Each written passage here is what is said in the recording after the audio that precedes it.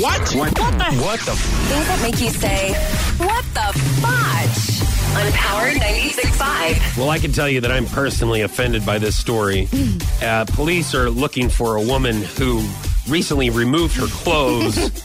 I can't even finish the sentence. Before twerking on top of her boyfriend's Ferrari. Gross. Disgusting. The couple stopped in a crowded nightclub district before the naked woman started dancing on the back of the Ferrari.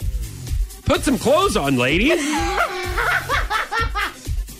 Her boyfriend lit up a cigar as onlookers shot video. And he Police didn't even care. Are planning to charge the woman with indecent exposure.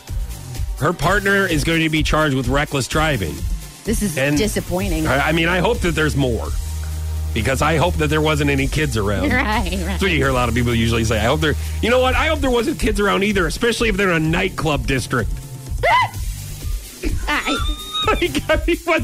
Let you have one family that's running a lounge and a bar where they're just like, look, times are hard, all right? We've got 3 sons and 4 daughters working here, all right? They're not serving alcohol. They're just bringing out peanuts and coasters for our patrons.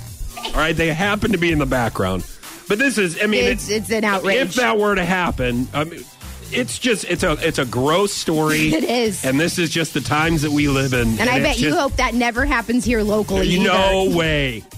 It's just... But if it does, send us the video. People need to put their clothes on and stop twerking naked on top of Ferraris. What the fudge? On Power 96.5. Outraged.